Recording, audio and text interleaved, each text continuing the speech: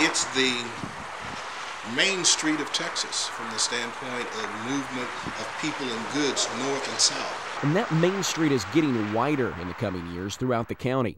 Ken Roberts, Public Information Officer for Txdot's Waco District, says changes in town will be primarily on frontage roads, with lanes added north and south of towns on the freeway. Our urban area, what we're looking at primarily are frontage roads.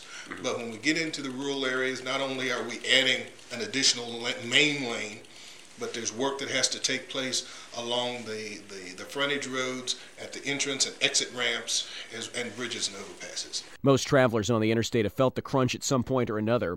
Austin to Dallas on the freeway is one of the busiest stretches in the country, with an average of 80 to 100,000 vehicles passing through Waco daily. The already antiquated highway, says Roberts, is not prepared to deal with the spill-off of the 1,000 people who move to Texas every day. With that in mind, we are currently behind, and we're trying to play catch-up with the additional lanes that we're adding to the interstate throughout. But over the next 25 years, we are still going to be behind the power curve as far as congestion. You know, our roadways, our transportation infrastructure is stretched. Roberts states that the biggest thing people in Waco will notice will be the construction projects that come with extending the frontage roads across the Brazos. This will make it possible for travelers to go fully north and south on the frontage roads in case of an accident on 35 that diverts traffic, something not currently possible. But it's the rural areas that will feel the changes the most. The freeway will be widened in 3 lanes in both directions, with improvements being made to frontage roads and entrance ramps. And it's the businesses and homes along the freeway in places like Lorena that will be affected.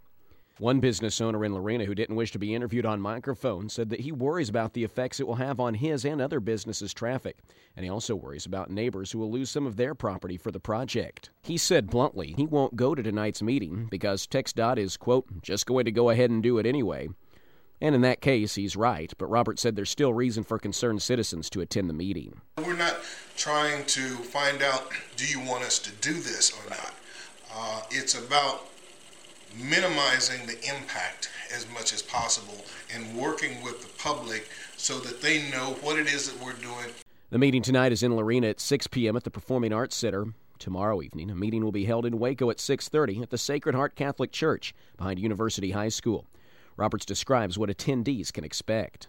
At those meetings, individuals will hear about our relocation process, our right-of-way property acquisition process, all of the kinds of things that they need to be aware of if we're going to impact or have to acquire their properties. It will.